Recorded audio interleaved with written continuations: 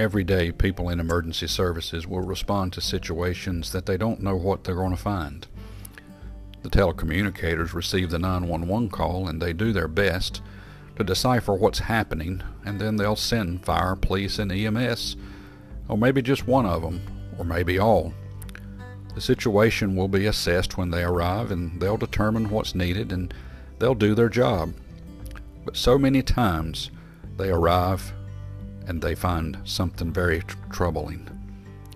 Someone is in dire need. They need help. And they picked up the phone and they called for that help, trusting that it was going to be there, trusting that they would get what's necessary done for them, and that they'd be taken to a place that they can get more help. All in all, the public places a great deal of trust in the emergency services folks, and when they arrive, they get what they need. Every day you and I will face difficult situations. Our family will try to help, our friends will try to help, and yes, it may even require a 911 call for you to receive some help. But day in and day out, we face difficult situations, and we're looking for help. David did the same thing. He constantly cried out to the Lord.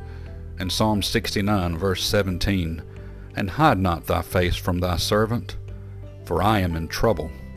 Hear me speedily." Every day you and I also have the option of making another phone call. It's not really a phone call, but a call for help.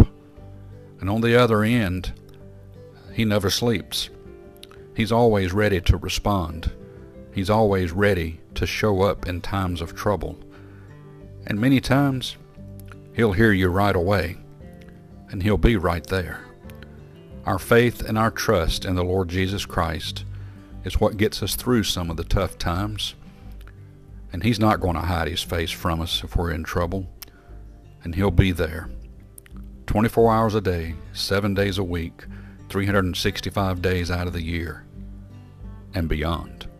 May God bless you and have a wonderful day.